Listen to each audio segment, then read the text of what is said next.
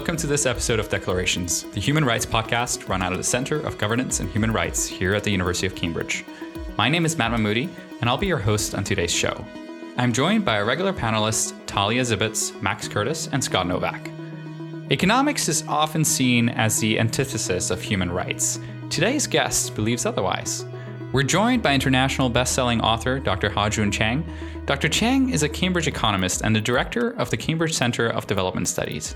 He's the author of 23 Things They Don't Tell You About Capitalism, Economics the User's Guide, and Bad Samaritans. And most importantly, he's my academic supervisor. Before we start, it would be interesting to hear your thoughts on how you think human rights intersect with economics, whether the state has an obligation to provide certain goods and services to all individuals, or in a nutshell, do we have socioeconomic rights? Well, intersection between human rights and economics, at the practical level, of course, you have a division of labor between economists and human rights lawyers or human rights campaigners, political scientists are studying human rights.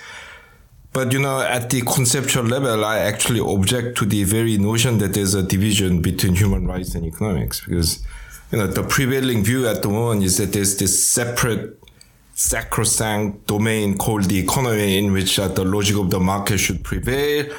And yes, then we have these secondary things like human rights, which might affect what you do in the economy a little bit, but it should never be allowed to significantly affect what's going on in the economy. I totally object to that, because my view is that, all markets, all economies, they are based on certain notions of what are the fundamental rights and obligations of individuals that belong to that society. And therefore, the distinction between, say, property rights and human rights, or economic rights and human rights, these are all political distinctions. Mm-hmm. And actually, it makes it easier to ignore certain things if you can say that, those are political things, but economic things, they are scientifically determined and we shouldn't touch them. Okay, we'll throw some crumbs at the human rights campaigners, but basically that they are not touch at what we are doing here. Okay. So I think actually of course, once again, I'm not saying that in pragmatic spheres, the distinction is meaningless, but at the conceptual level, I think it's very important to recognize that human rights are actually the foundations of the economy. Mm-hmm. It's exactly because that I have human rights not to be someone's chattel as a slave. It's that because I have some human rights to have clean water, that the economy can exist as it does at the moment. And trying to somehow artificially separate these two spheres, I think, is actually the worst thing you can do in the service of human rights. In light of that response, why do you, or in light of your conception of how human rights are tied to the economy, why do you think then that, at least I rarely hear talk of human rights connected to, say, financial institutions or financial crises, where these are treated as these like almost abstract political concepts instead of things that affect people every day? Elizabeth Warren has this great example in her book, A Fighting Chance, that so take toasters, for example. She uses this toaster analogy of if you had toasters used to explode, set people's houses on fire, and eventually the U.S. regulated toasters so that doesn't happen anymore. And if a company was caught selling toasters that were going to explode on people and they knew this, then that would be illegal and that would also be a human rights violation. So then when we had financial companies in 2008 giving loans to people that they knew were going to explode on people, we haven't really talked about that in terms of a human rights crisis.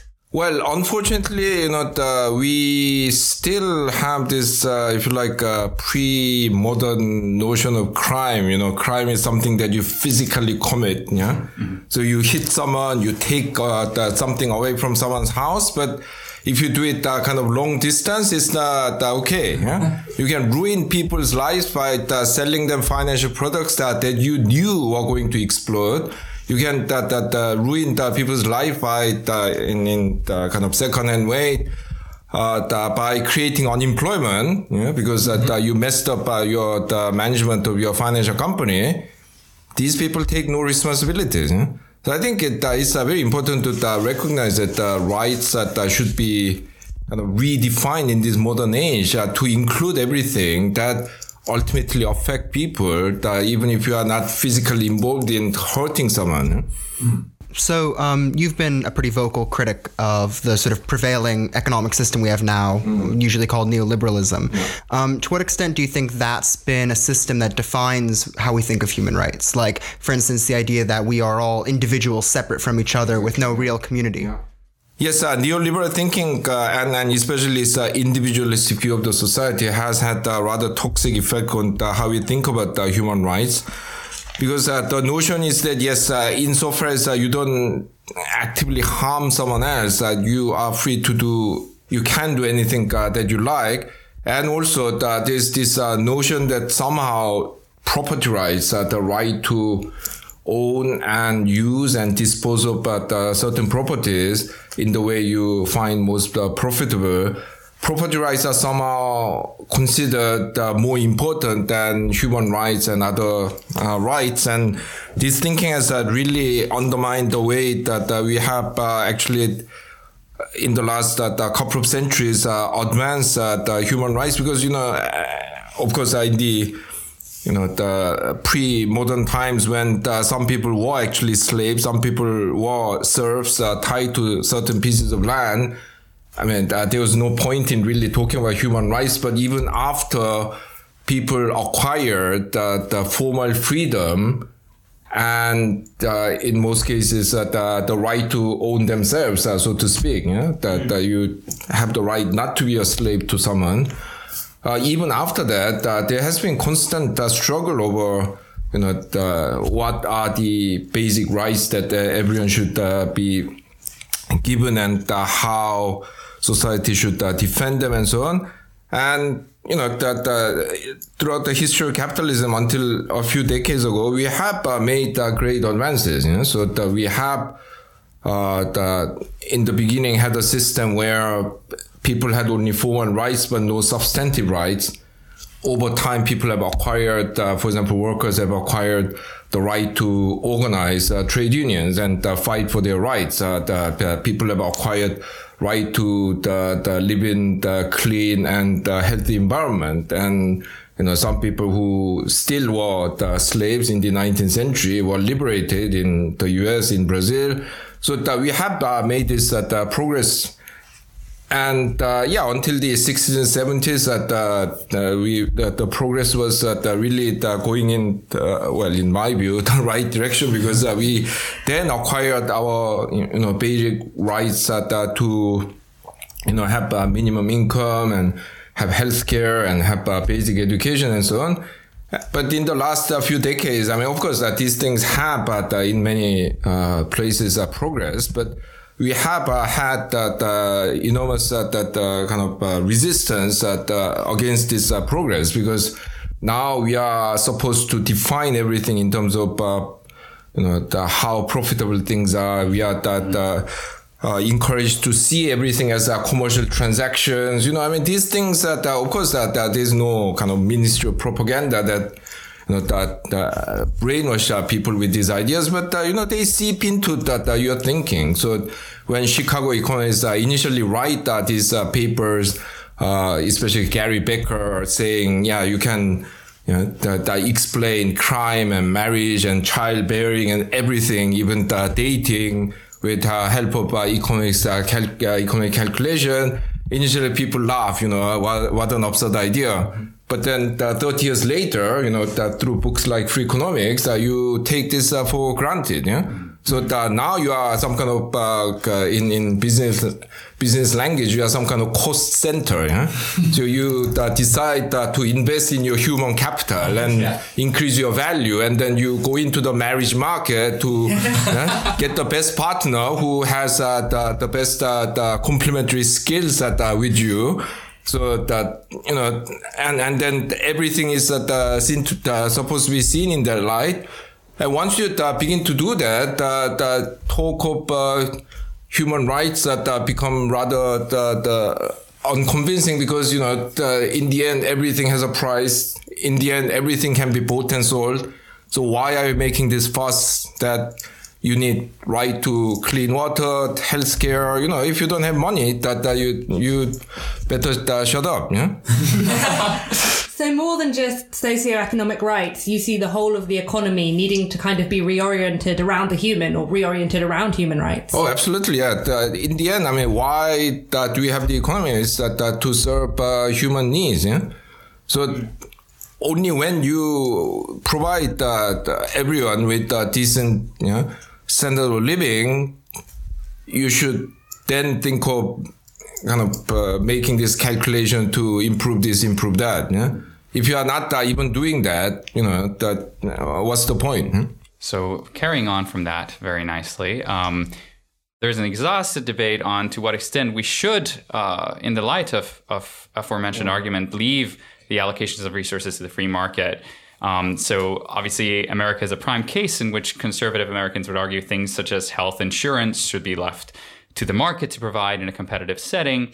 But in your literature, you talk about that there's no such thing as a free market, and we've talked about how that's been distorted.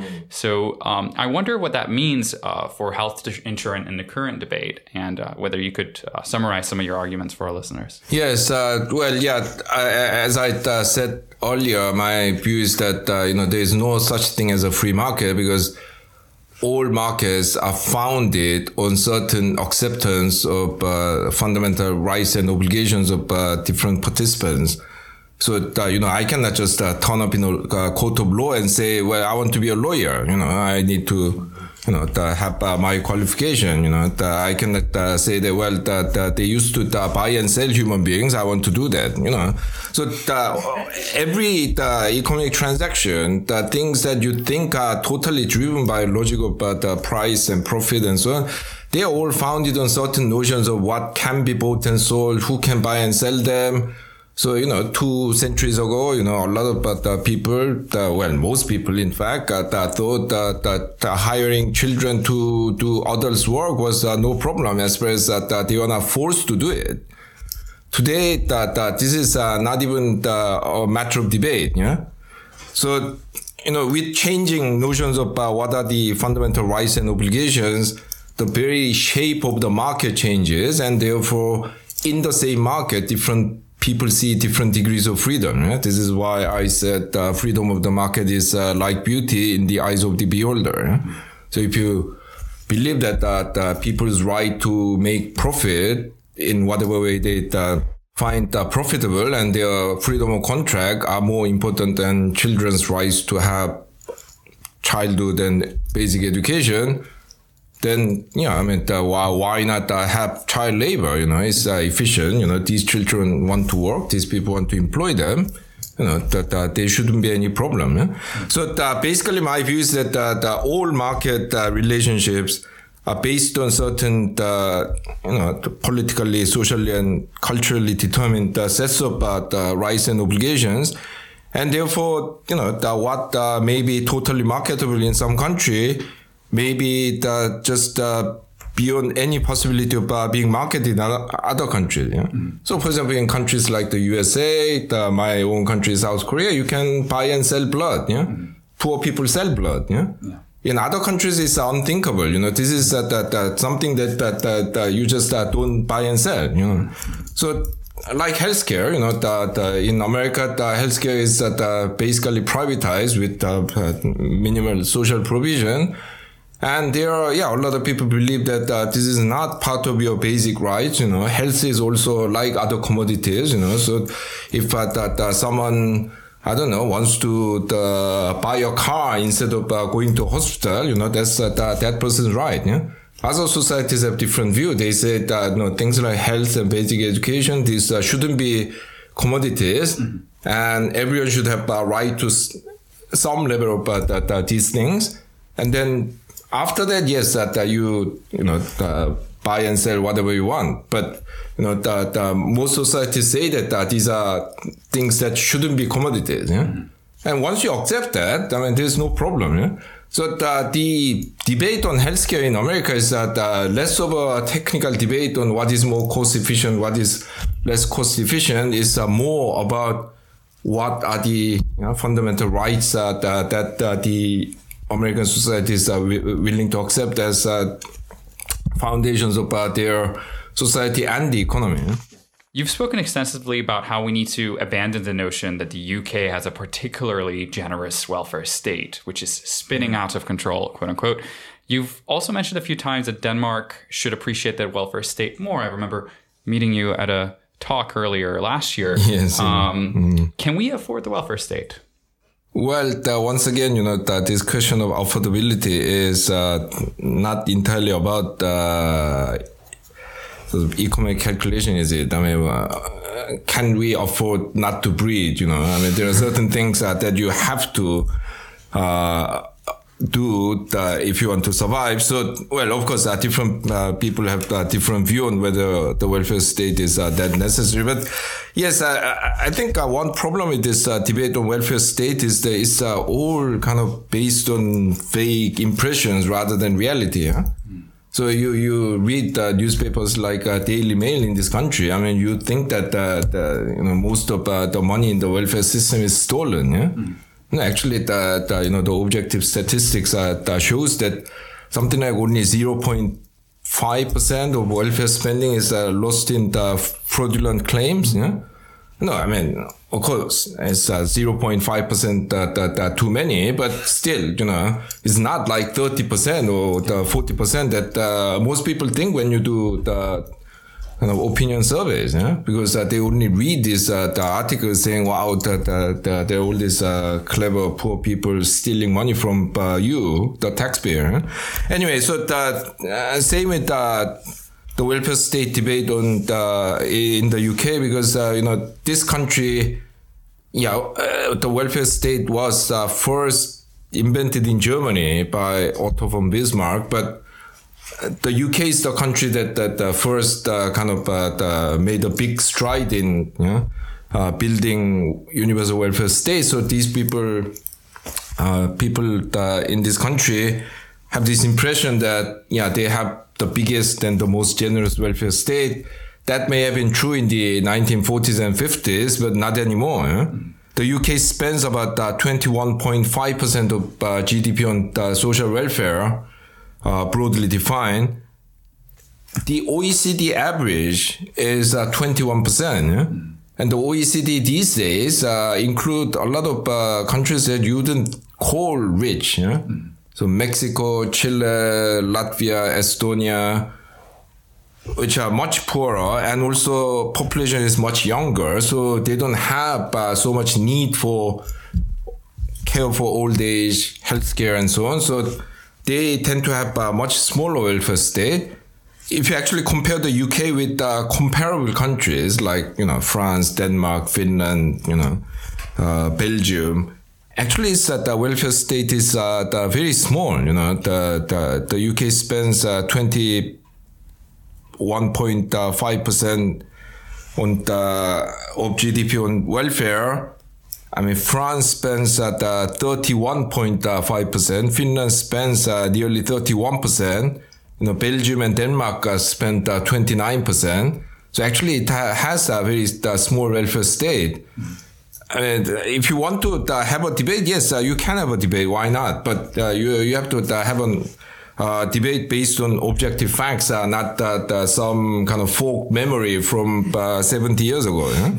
So my question is, if welfare isn't something that should be subject to affordability in this way, and if the UK welfare state is so small as you describe it, then why are voters coming out and voting against their own economic interest in this way? And you spoke about in the 1970s how everything was moving in a direction you kind of like the look of, and then the Reagan Revolution came, and we see the dismantling of the New Deal era infrastructure. Why are people voting against a welfare state that would benefit them? Yeah. Well, first of all, don't get me wrong. I mean, I'm not saying that we should expand the welfare state without regard to affordability. I mean, yes, there is always the constraint on how much you can spend on different things. And, that debate can be had, that debate should be had. resources are limited and there are contending claims. You need to have a debate on exactly how you want to use it, exactly how much you want to use for different things. But even there, there's a lot of misunderstanding because, for example, people think the U.S. doesn't spend very much on social welfare. It actually does. I mean, because a lot of there's a lot of private spending on what you'd spend on in the European countries with bigger welfare states. So the US might have a welfare state that's just under 20% of GDP, but if you add all this private health insurance and so on, actually it is has the second highest welfare spending in the world after France. Yeah? It's only that in other countries they pool resources and spend them together. Yeah. Whereas in America, you spend on your own, and this results in a lot of inefficiencies. The U.S. healthcare is a good example.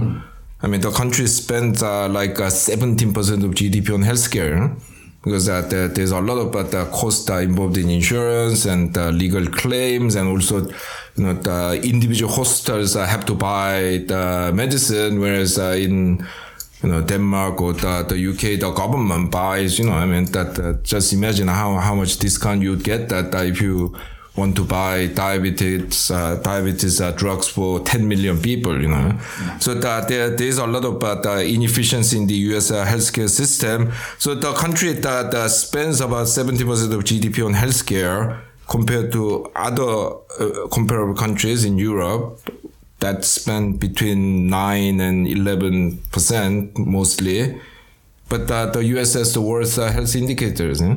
So you have to look at these things carefully. But as for your question, why the voters are voting against their own interests? Well, part of it is what the Marxists used to call false consciousness. So the people are constantly bombarded with certain types of information, and then they begin to believe them. So that's part of it. But also another part is that people always it's human nature. You always think there is a much better world on the other side of the fence. So that you go to Denmark and people complain about the welfare state, and I was at pains to tell them that you complain about your welfare state only because you haven't lived in a country without a proper welfare state. Go to South Korea. Yeah? South Korea that spends only about 10% of GDP on welfare, and I mean, it was okay when we had the rapid growth and a lot of new jobs created and extended family network supporting its members, but the growth has slowed down. Traditionally, extended family has been disbanded. Now the people are literally on their own. If something goes wrong with their life, this is why we have by far the highest suicide rate in the world. I mean, it's 3 times OECD average. Can you imagine? Live in that kind of society, you will immediately appreciate the Danish welfare state.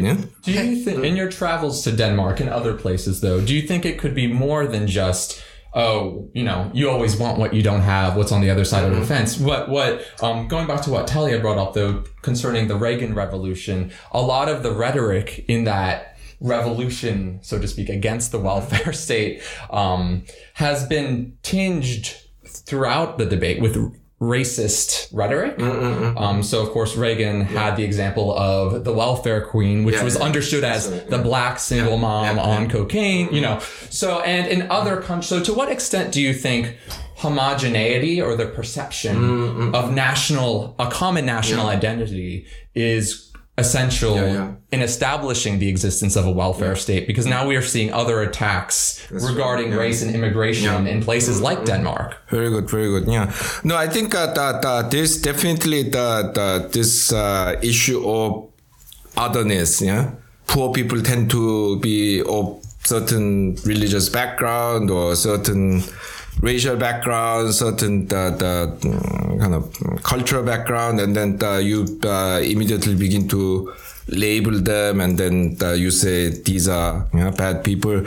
Well, however, one reason why this worked so well in America was that the American welfare state is actually not a universal welfare state. You know? In Europe, in countries like Denmark, everyone pays high taxes. I mean, the VAT in Denmark is 25%, you know. Everyone pays a lot of taxes, but everyone gets something from the welfare state. You know? In the US, because it's means tested and everything, the more well-to-do people only pay taxes and then they get very little back. Whereas the poor people pay relatively little tax and then they get a lot more. So this naturally creates discontent among the middle class people. You know, I mean, I'm paying all these taxes. Where's the money? I mean, it's in those poor areas. You know? Whereas in Denmark, you know, the people pay 60% income tax, 25% VAT, but they also get a lot back from the welfare state. So even though in proportional terms they are getting less, they are getting quite a substantial amount, and they are happy to accept it. Yeah? And so from what you're saying, they still perceive what they're getting back as coming from the government, which would make them more amenable to having these. That's right, yeah, because it's more of a kind of, collective purchasing scheme like, Groupon, yeah? Mm-hmm. So you are pulling your money, getting things at discount, because instead of buying your own private education insurance for your children, private health insurance for your family, private unemployment insurance for yourself, you are pooling the resources with the tens of millions of other people, and you can get this much cheaper. Eh? So if you begin to see like that, it's less of a problem that you, in proportional terms, pay a lot more than the poorer guy. Eh? That you get somewhat less than the poorer guy. Eh? Because that you also benefit. Yeah? Yeah. But in the American system, in the Korean system, where it's overly targeted, it immediately creates this discontent by the people who are more well off, because they are saying, I'm paying all these taxes, I get probably a tiny bit back, and then it all goes to some other people. And that immediately demonizes the recipients.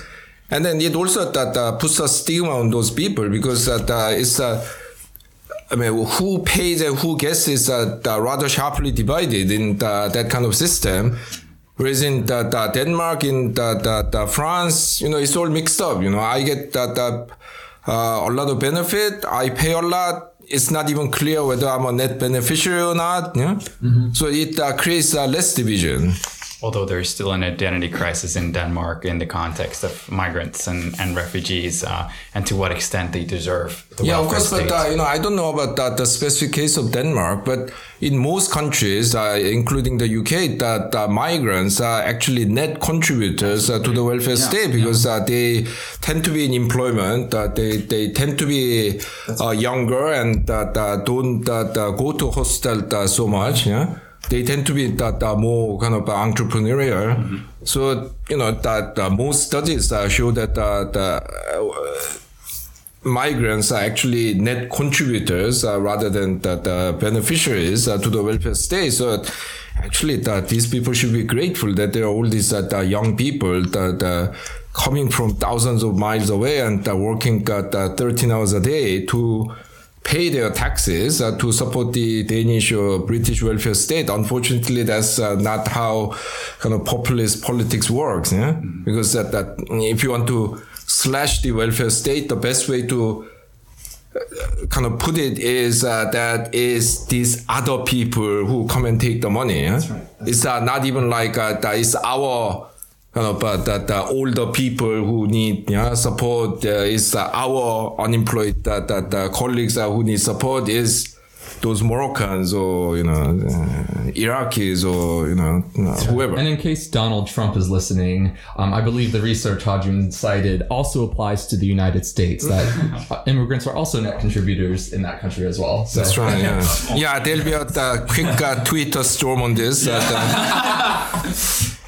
Before I move on to the last question, I know, Max, you had an interjection you wanted to make earlier. Oh, yeah. Well, So I'm also wondering, in relation to this concept of otherness and the race discourses that are going on, so to what extent is the welfare state only affordable under a sort of neoliberal system that sort of inherently is predatory on countries in places like Africa, where the imposition of free market policies not only is driving people out from these regions into the West as refugees and whatnot, but is also, cutting public spending, it's privatizing these countries' enterprises, it's really drastically causing, in many ways, even civil wars in a lot of these places. So what is the relationship there, do you think? Yes, the neoliberal policies in most developing countries, especially in Africa and Latin America, have actually created more problems than they were supposed to solve, because that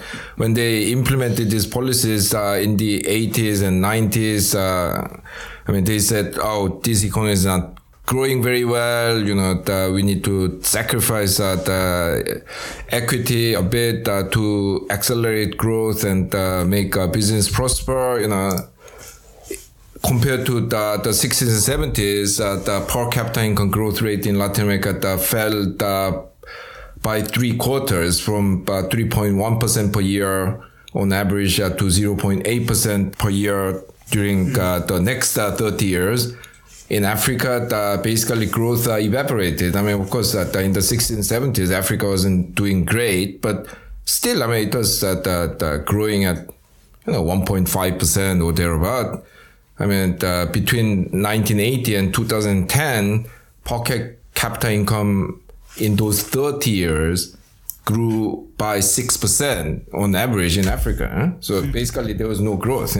So yes, this end to the growth actually, combined with increasing inequality, created conflicts, and some societies collapsed, and a lot of people migrated outwards. So it's been adding to the problem of the rich countries.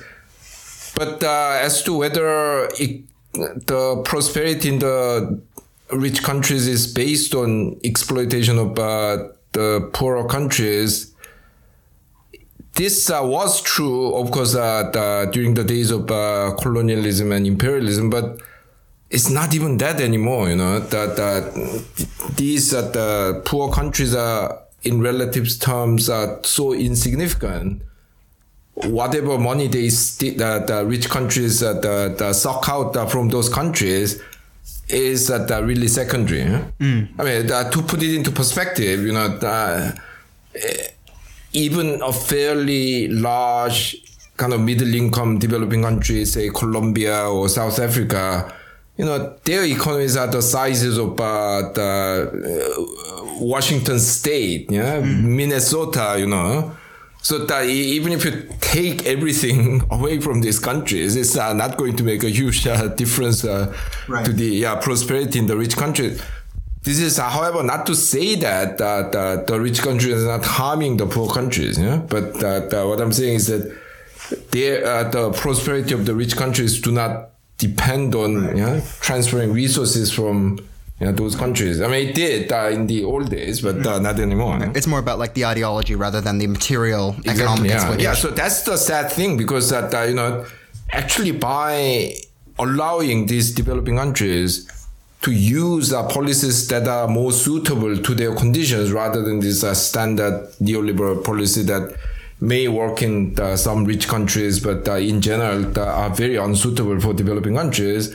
The rich countries are actually harming themselves in the long run, because if you let these countries use policies that are more suitable for them and grow faster, actually the rich countries will have bigger export markets. They'll have more investment opportunities. This is what has been happening with China. China refused to accept this neoliberal big bang policy like Russia did. The Chinese income, as a result, in the last 3-4 decades, that increased by something like 15 times. So you have a much bigger market. If you're an American corporation or Danish company, So this is the sad thing. The rich countries are, because of this ideology, doing something that hurts even themselves. So taking this conversation back to human rights specifically, I know Talia has been dying to ask the last question regarding universal basic income. Well, I think a great case to illustrate some of the human rights perspectives we've been talking about and the problems of otherness and distributing welfare is this new debate. Well, it's not new, but it's really come into vogue recently about the universal basic income. Switzerland had a referendum on it last year. It was voted down by about 77%. But does the universal basic income represent a way forward for economics and welfare distribution? Well, it depends on what version you are talking about, because universal basic income has very different versions. I mean, the kind of basic version promoted by people like Friedrich Hayek and Milton Friedman is that you basically get rid of the welfare state, give people certain basic income, and let them deal with it. Yeah? Now, of course, the level they are setting is rather low. I mean, just enough to survive, because these people are worried about so-called work incentive. People are going to sit on their asses and do nothing if you give them money. Now, if it's something like that, then we are rewinding the progress of the last at least 150 years. So I'm totally against that version. There are left-wing versions of the universal basic income, and it's really based on a rather libertarian idea, because at the moment it's not as if the people have basic income, in the sense that in any even including countries like South Korea with the minimal welfare state. I mean, in every country, I mean, of course, it's a different story with very poor countries where there's no welfare state to talk about. But as far as you have some welfare state, you have some basic entitlement. So your kid can go to primary school. You can go to hospital even if you have to pay some part of the cost and so on. So actually, a lot of people have this basic entitlement. What the proponents of this universal basic income is saying is that you should give a lot of this in cash. So let people decide how to spend it. Now, then there are two versions. So the one version is that, we should give everyone a decent level of income, but basically abolish the welfare state. And let people deal with it. So it's the kind of more generous version of Friedman and Hayek. And for the same reason I cited earlier, I don't think that's a good idea. However, if the argument is to convert a significant part of your basic welfare entitlement into cash, while providing some absolute basic welfare services, well, we can debate that, because yes, at the moment, the welfare state has been designed on the assumption that, certain assumptions that made a lot of sense in the 40s and 50s. So basically, there'll be one male breadwinner, who will be in full-time employment. He might occasionally lose his job, but since the economy is growing quite well and there's near full employment, if you give him a bit of the cash to tide over the difficulty, he'll be basically back to the labor market soon. And people will retire at 62, 63 and die before they are 70. And, there'll be full-time mom at home and the kids will go to school. So these were the assumptions. Now things have changed. I mean, now people retire at 65, 67 and live until they are 87. So how are you going to pay for that? I mean, now the labor markets that become a lot more precarious. So a lot of people have never been in, the long-time employment. I mean, there may not be the mom who stays home to take care of kids, and the social services need to provide a lot of childcare and early learning. And so, yes, we need to redesign that. And if making more choices available by converting more of this into cash transfer rather than transfer in kind. Like you can go to school, but we are not going to give you the equivalent of school money in cash. If that's what people are asking, then yes, I'm not, against the idea. But, what we need to be very careful here is that under the title of universal basic income, you have everyone from, Hayek to people who are advocating a more kind of updated and flexible version of the existing welfare state. So I think that we have to make it absolutely clear what we actually mean by universal basic income before we debate it. Because, if you don't define it clearly, you might be thinking that you are supporting some kind of progressive agenda and welfare state 2.0, and you end up with that Milton Friedman. Yeah? That'd be a shame. No, if that's what you wanted from the beginning, fine. Yeah. But the danger is that you might be buying something thinking it's A, and then you might get C. Yeah. It's amazing that these economic concepts, from an outsider's perspective, seem like they'd have one obvious definition: the free market, the universal basic income. When you come at it from a human rights perspective and you look at how it's actually going to affect people, have so many divergent meanings. Right. Absolutely. It seems that economics is a much more heterodox endeavor, which I know Dr. Chiang's been advocating for quite a while now, and might just be the way to reclaim rights if applied correctly.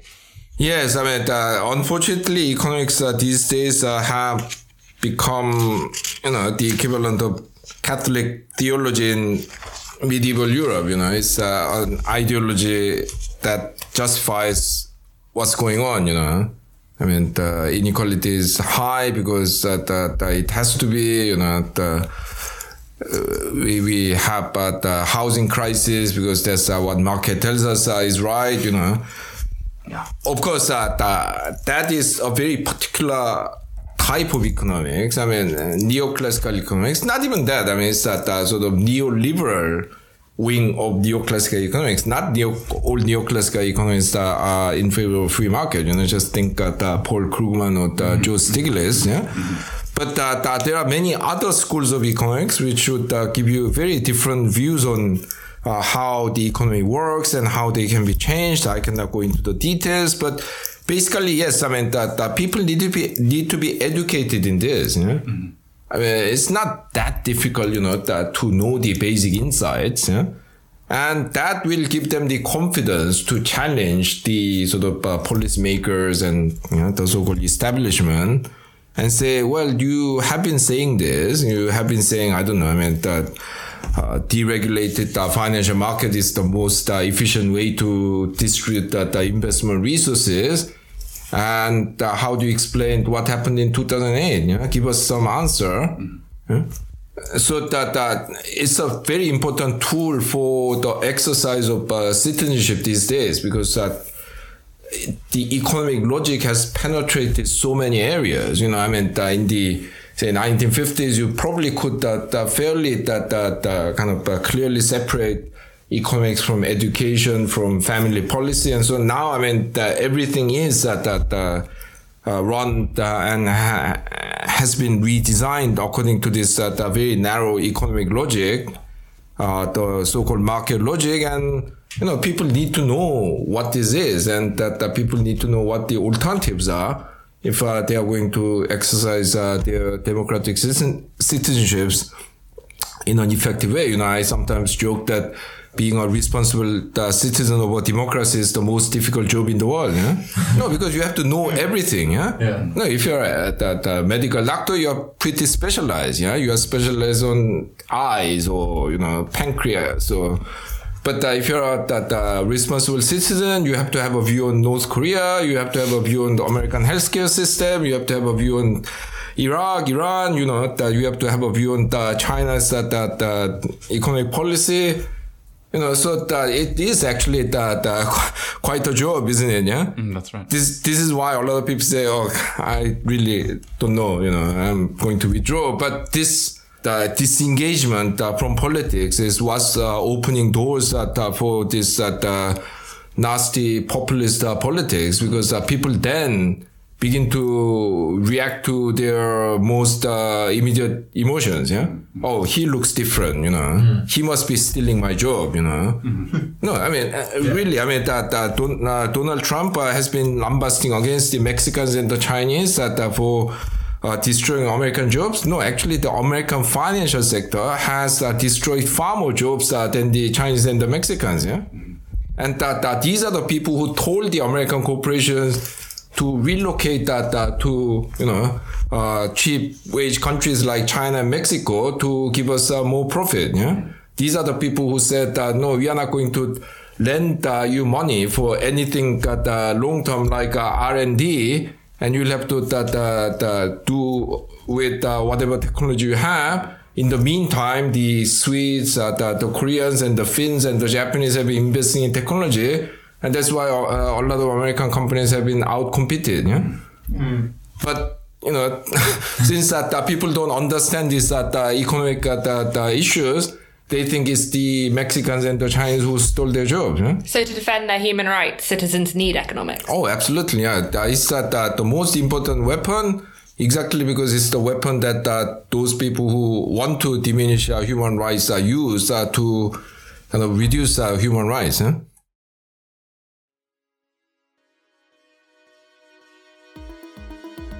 Thank you for joining us for another episode of Declarations. We'd love to hear any thoughts and feedback you have about this episode, so please tweet us at DeclarationsPod on Twitter and like us on Facebook at facebook.com/declarationspodcast if you'd like to contact us. Please subscribe and thank you for tuning in to Declarations.